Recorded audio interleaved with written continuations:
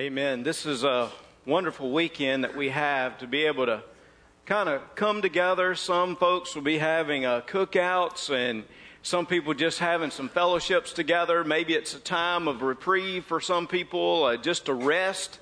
I know that many are out of school now, most all of us, so there's a praise that's there for our kids and teachers alike.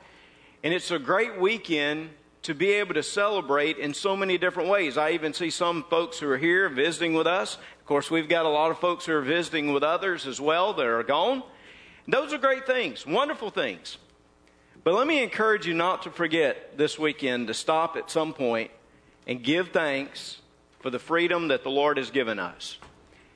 Stop for a moment and remember those who gave their lives for us so that we could come and worship here this morning. You recognize that we have the freedom we have this morning because there were those who gave of themselves, literally gave their lives for us.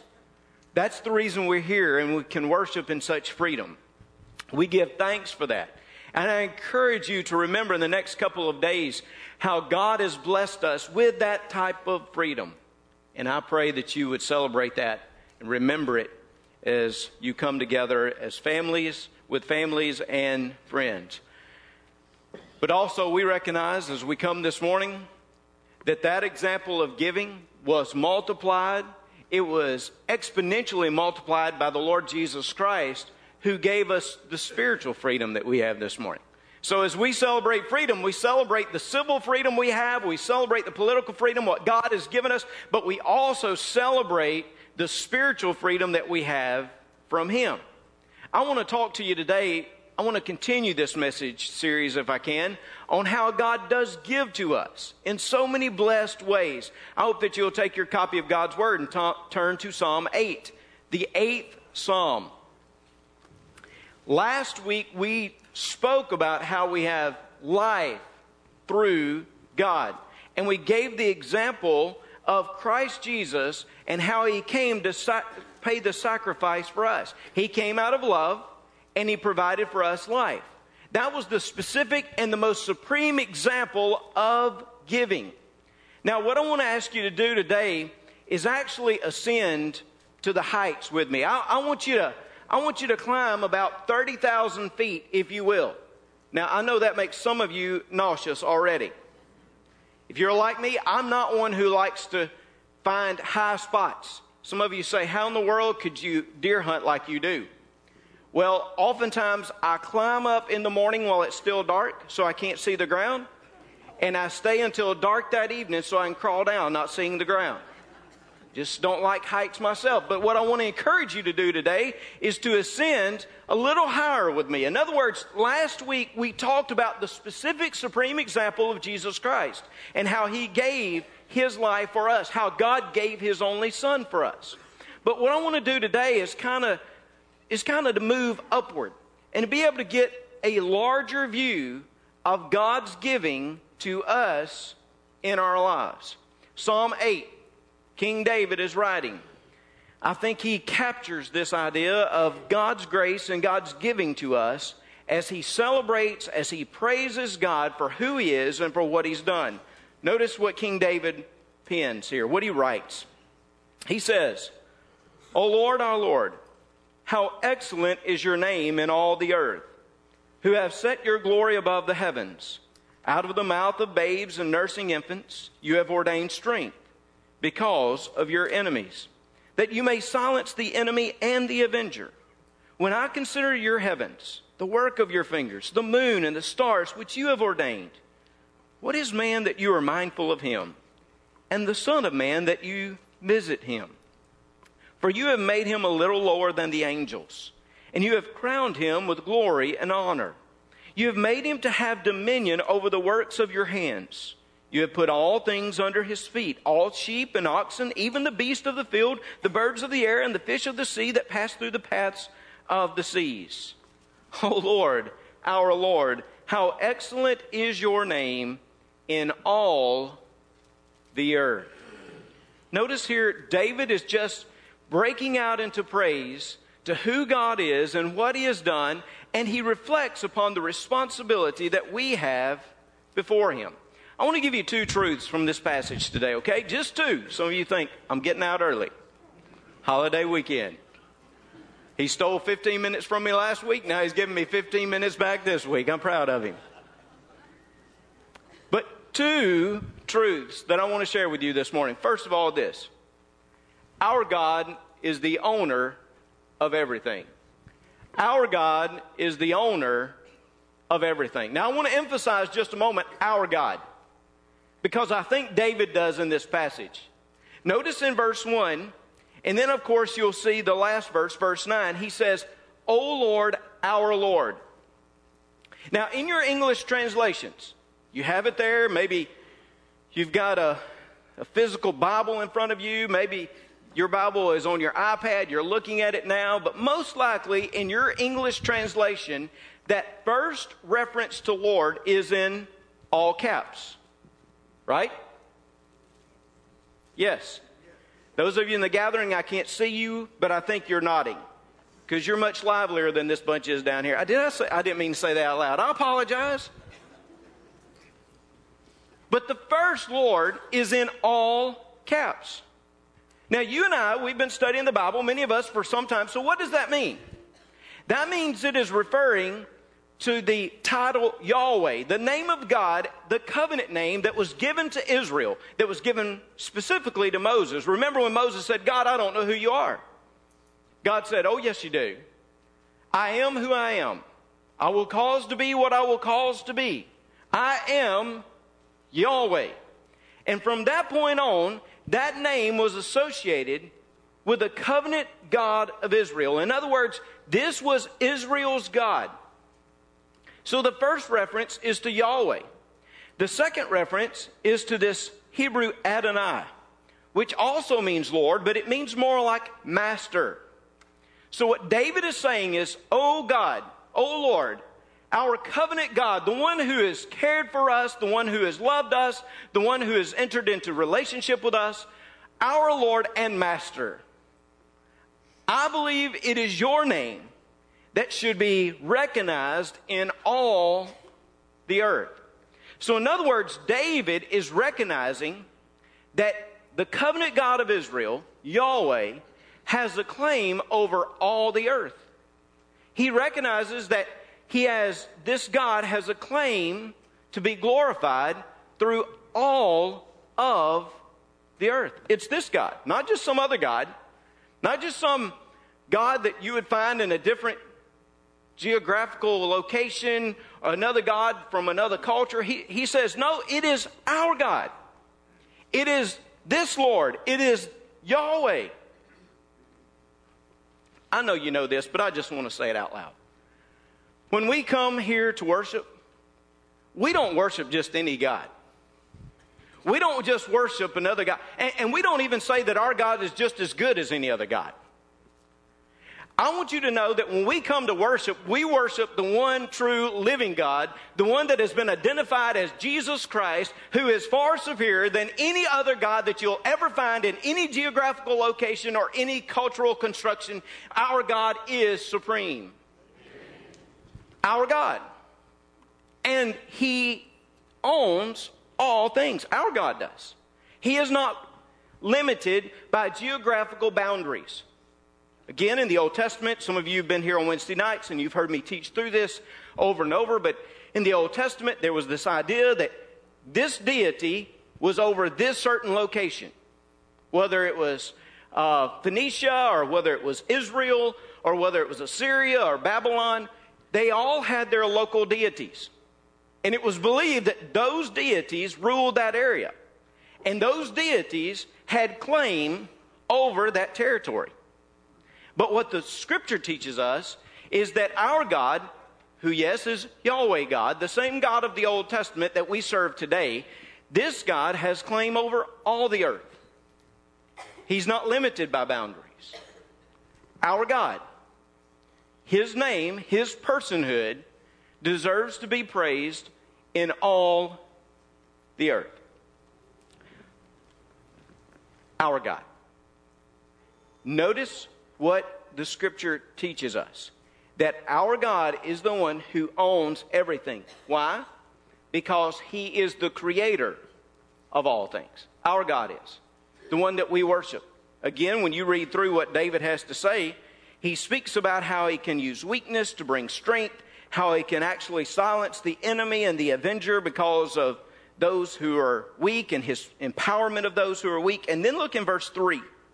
When I consider your heavens, the work of your fingers, the moon and the stars which you have ordained, what is man that you are mindful of him, and the son of man that you visit him?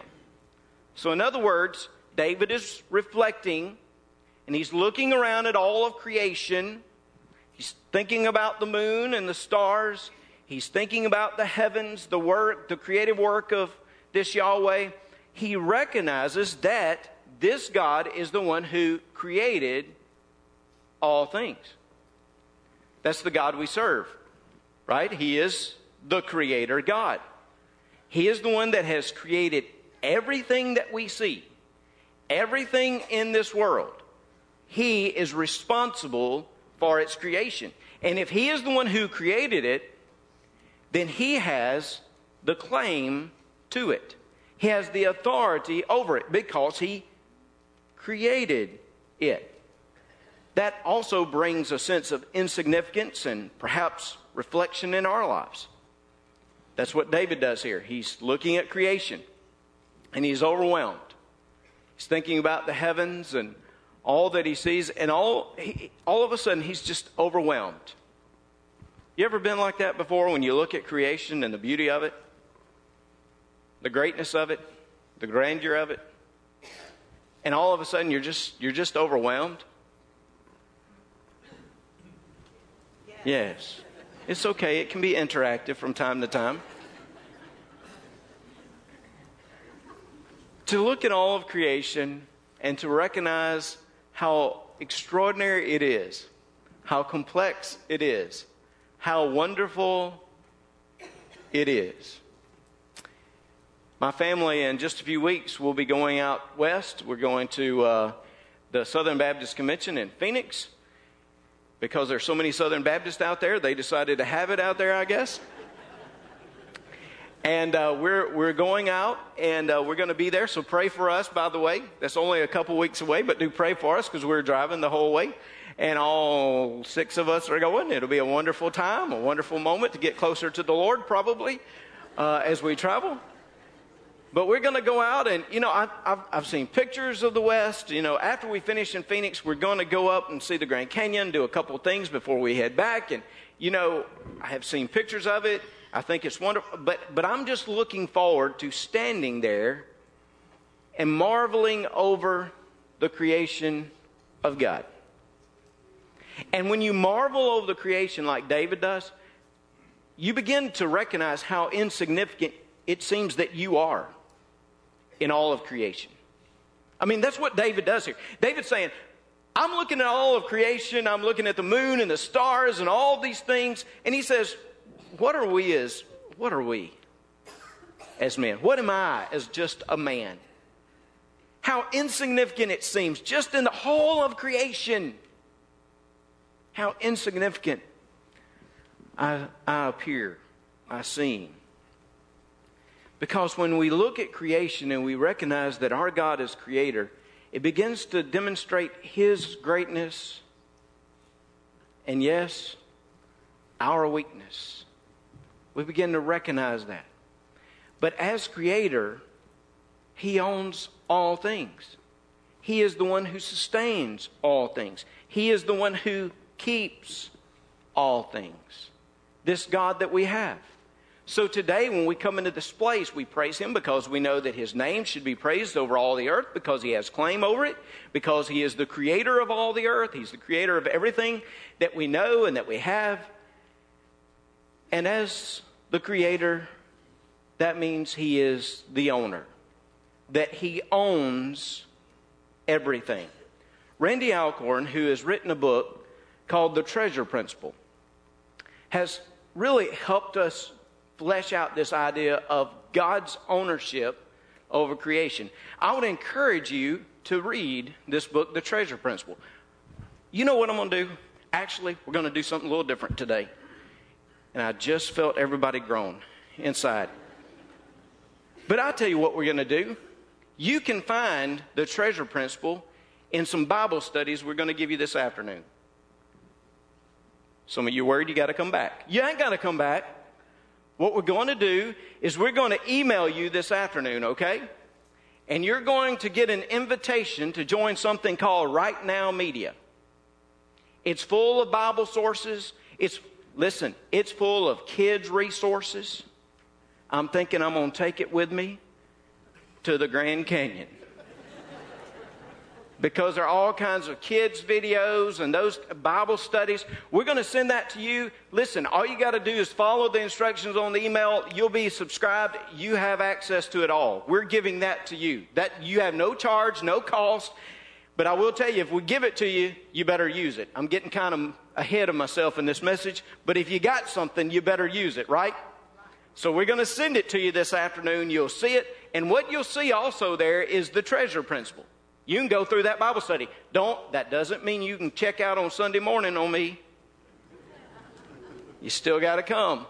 But that may enhance your study as we read through this together, as we focus on this idea of giving. I hope that you'll take advantage of that. We'll give some more plugs for it in the next few weeks, but I hope that you'll take advantage of these great resources that you'll have. But Randy Alcorn in the Treasure Principle, he really reminds us of the scriptures that demonstrate God's ownership. Here, Psalm 8, yes, because he is the creator, but listen to the other scriptures that he cites. He says, Psalm 24:1, the earth is the Lord's. Oh, all cap, by the way. Yahweh's, our God's. The earth is the Lord's and everything in it, the world and all who live in it. In other words, everything is his.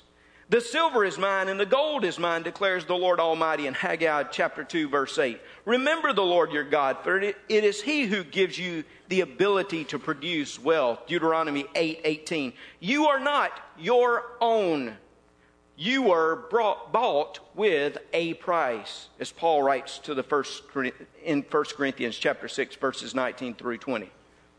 This is significant, that everything that we have is not really ours, it's his. He owns all things. Now, we pride ourselves so often on what we own, what we have. And yes, I'm right there with you. I love it when something is paid off. Don't you? The bank has no say in it any longer. I know we got some bankers here. I'm sorry if I offend you this morning, but I'm proud you don't own certain things in my house. It's wonderful. But even when we pay things off at the bank, let me say to you, you still don't own that. God does. God owns everything. You think you've achieved a great work because you can pay this? Listen, God owns all things. He owns everything in our lives. He owns our house. He owns our cars. He owns our camps. He owns our clothes. Listen, he owns our family, and yes, he owns us. That should revolutionize the way we look at those things. That should challenge us in the way we use those things. God is the owner of all things. Just as James said, the passage I read last week, every good gift comes from above. Everything. The reason we can achieve what we have is because God has given us the health. He has given us the breath. He has given us the energy. He has given us the resources. When you all trace it back, it's all God. God owns all things. So, second truth. We are the overseers of God's stuff. Now, I wish I could have come up with a more theological word than stuff, but it seems applicable here. We are the overseers of God's stuff. Again, listen to what David says. David says, you have made him, that is man, a little lower than the angels. Now, I would take a little bit of exception to this translation. I went back and I studied it again, and some of you may have an asterisk there or so that directs you to another translation. I've always heard this translation, and I've always been comfortable with it, but going back and really looking at the original text, the word there is God. Instead of angels, it's Elohim, God. Now, I believe that those who are translating this were very concerned about comparing man to God, so they may have just translated it angels. They felt more comfortable with that. But listen to what David is saying. He says, you have made him a little lower than God. Now, we recognize we're a lot lower, okay? So don't get upset about, we're just like, no. We recognize that there's a great distance between who God is and who we are. But note what he's saying here. He's saying, for you have made him a little lower than God, and you have crowned him with glory and honor. I think this goes back to the idea that man has been singled out in all of creation to be created in the image of God. When I look at Psalm 8, hopefully you'll see more similarities in a moment. I think there are a lot of similarities between Psalm 8 and Genesis chapter 1, verses 26 through 27. Genesis chapter 1, verse 26. Then God said, let us make man in our image, according to our likeness. Let them have dominion over the fish of the sea, over the birds of the air, and over the cattle, over all the earth, and over every creeping thing that creeps on the earth. So God created man in his own image. In the image of God he created him, male and female he created them. So in the original creation account, it says that God singled out man to bear his image. You and I, of all creation, bear the image of God. The Imago Dei, as it's been called. The image of God. You and I, you have the image of God in you, I have the image of God in me. All people have some type of value because we intrinsically inherit the image of God. And note how the author of Genesis, I believe to be Moses, how he connected this idea of the image of God with the dominion or the stewardship over all creation. That's exactly what David's doing. And that's the reason I think David is drawing upon this idea that we have a role to play. A role to play. We have been given a unique role. Unlike any other part of creation, we have been given a role to play where we oversee, we steward, or in Alcorn's language, we manage what God has given us. He's given us this role. He has given us this responsibility. So here God comes to us and he says, okay, I own this stuff, but I'm going to give it to you for you to oversee, for you to manage, for you to be a good steward. I'm giving this stuff in your life so that you can use it appropriately. So everything I have is on loan from God. Again, this makes a difference in our lives, or it should. When you know you're using other people's resources, when you're using something else that belongs to someone else, it should really speak to you in the way that you use it. Let me give you a concrete example. Let's say yesterday, my mower broke down. That would be a bad day for a mower to break down, because rain is going to encompass us for the next 14 weeks, right? I don't know if you've seen the forecast, but it seems like that. And I was thinking to myself, we've got to get this mowed. I've got certain people in our neighborhood that are Temple-ites that would want to run me out of this place if we don't look nice and we mow, so we got to mow. Let's say we were mowing, we got half the yard done, and all of a sudden my mower broke. Well, immediately I would go across the street to Don Mears. And I would knock on Don's door probably, and I would say, Don, do you have a mower that I could borrow? And Don would say, you would say, yes, I'm proud of you. I wanted you to say it in public, so if it ever happens, See, notice I went to Don. There are other people in our neighborhood. I mean, there's Bill back there and there's Reagan over here. And I mean, there's certain people I just wouldn't go to because I know they'd say no. But Don is a nice guy. He would let me borrow it. So I would borrow it. We'd go out. And although we've been getting hazed, we're training him, I'd probably say, hey, is this one I better do myself? You know, let me get on this. And I would make sure that I didn't like hit the roots in my yard. I would try to make sure that I was extra careful because I was on Don's mower. I wouldn't want to come back and have it just. Now, I know some of you probably don't care of or take care of things like that for other people, but you should. I mean, we should think about it. So we're trying to be careful. I would give an extra consideration to whose this was and how it was used. And also, I know that Don would be watching me out the window to make sure I'm doing it right.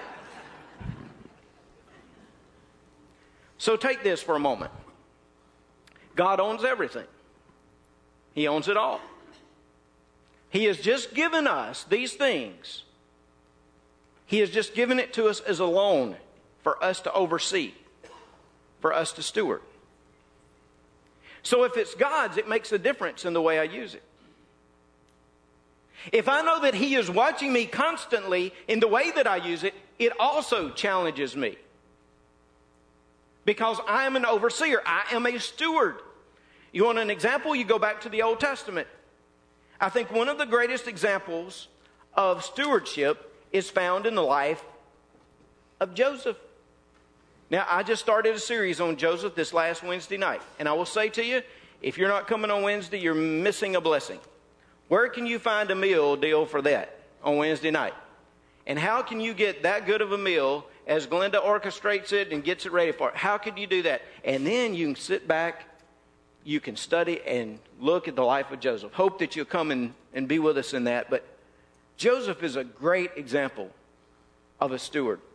Remember, Joseph is sold into slavery by his siblings, by his brothers. He goes down to Egypt. He is sold to the house of Potiphar. And this is what the scripture says. The Lord was with Joseph, and he was a successful man, and he was in the house of his master, the Egyptian. And his master saw that the Lord was with him, and that the Lord made all he did to prosper in his hand.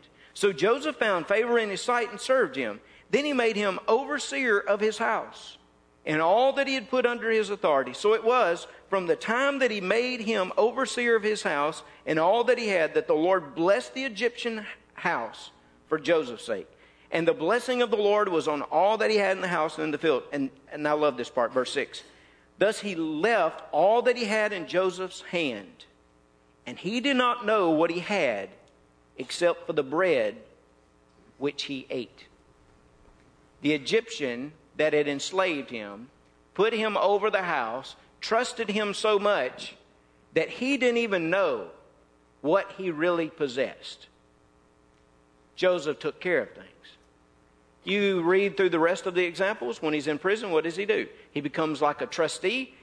He takes care of things. Later on, when God exalts him to the second place of authority in all of the world, he takes care of things. He takes the Egyptian grain and he rations it appropriately for the people so that they'll be able to withstand a drought. I say that if you want to look at the life of a steward, go to Joseph. He didn't own any of that, but he used what was given appropriately. Well, again, David says in Psalm 8, he says, you have made him to have dominion over the works of your hands. You have put all things under his feet, all sheep and oxen, even the beasts of the field, the birds of the air, the fish of the sea that pass through the path of the seas. David said, you've given all things to us. We have dominion over all things. We have a role to play, but we also have a responsibility. We have a responsibility to all creation. We have a responsibility to treat all creation appropriately, to use it in ways that would benefit the kingdom of God. Everything that we have. In the next few weeks, we're going to move down. We're going to talk about specifically how we can take certain things in our lives and we can use it in a positive stewardship for Christ. And I hope that you'll be here for that. But this morning, I just want you to, God owns all things, and He has made us overseers of all His stuff, that we would use it wisely. I want to leave you with this. The primary purpose of this stuff and our responsibility before Him, the primary responsibility or the primary thing that we should be noting in our lives is making His name great among all communities and all nations. Because David, he begins with this praise of the majestic name of God, and he comes back in verse 9 and he closes in the same fashion. O Lord, our Lord, how excellent is your name in all the earth. In other words, in the way I treat your creation, I treat other people, I treat the things in my life, God, may that enhance your fame in all of the world. May that increase your name in all the world. You see, I believe when we do what we're called to do, and when we help creation do what it's called to do, God Himself is ultimately glorified. The glory of His name spreads across the continents. And that should be our aim. Think of it. The glory of His name. The glory of His name to all people. That when things do what they're called, are designed to do, that they enhance His name. You know, again, I'm just kind of one of these practical guys. How does this really apply to me? How can I illustrate these things? I was thinking of it this last week. I was thinking about it this morning. I said, you know, let's think of it this way. Let's say that I decided on my own that I'm going to come up with a new smartphone. I don't know what it's going to be called. I mean, I would certainly include Reggie in it because that's just a good name. And I don't know everything else. There was the BlackBerry and then there was the Apple. So I guess something like a pear or something. The Reggie pear. I said, maybe I could do that. And I would put out a word. I put out a word to everybody. Hey, come this day and I want you to see the Reggie pear. I want you to see the smartphone. Now, some of you haven't been around me probably. But I'm a little bit illiterate when it comes to technology.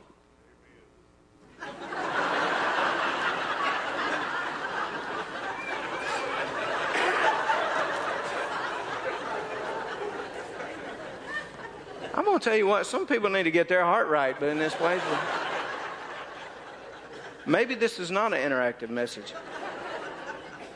But let's say that I called you all together and, man, I put out word, and I'm sure nobody else would come beside y'all, but, you know, I'd put out word, y'all would come, and I would come up here and I would say, now, I want to show you, I want to demonstrate what it'll do. And I begin to press on buttons, and yes, you wouldn't be surprised, it wouldn't work. It wouldn't work.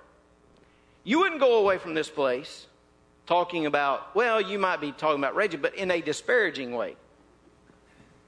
You wouldn't be talking about, oh, look what he can do. Look how awesome it is. The Reggie pear, that's the new way to go. You wouldn't be doing that because it had failed. It didn't do what it was designed to do. May I just say this to you? I know that's just a simple kind of... When you manage God's possessions in your life the way you should, when all of creation does what it was created to do, you know who gets the glory out of it? God. His name. David says, how excellent is your name in all the earth. In other words, your fame spreads. God, you're the one who owns things, And yes, again, remember, our God is the one who owns things. And we're just called to manage it, to oversee it. And when we manage it appropriately, when it does what it's supposed to do, when we do what we're supposed to do, then what happens is His name is glorified among all people. And that should be our aim. That should be our prayer, is that as we manage the possessions of God, what God has given us, then all of creation should sing forth in the glory of God, because His name is above all others. You and I need to realize that all that we have is from Him. And He still owns it. We're just managing it for His kingdom purposes. When we do that, we see the kingdom of God advanced. And we see His name glorified as it should be. Let's pray together. Father, thank You for all You've done. Thank You for the blessings. God, we couldn't have achieved this on our own. It is not by our works, but it is by Your grace that we have what we do. God, challenge us here this morning. Speak to us this morning. Lord, begin to deal with our hearts in the way that we use it to advance Your kingdom and not our own. God, until all people cry out, how excellent is Your name. Until that moment, may we not be satisfied with our efforts, with our mission, with our purpose. But may we continue to strive for You. In Jesus' name, amen. Would you stand?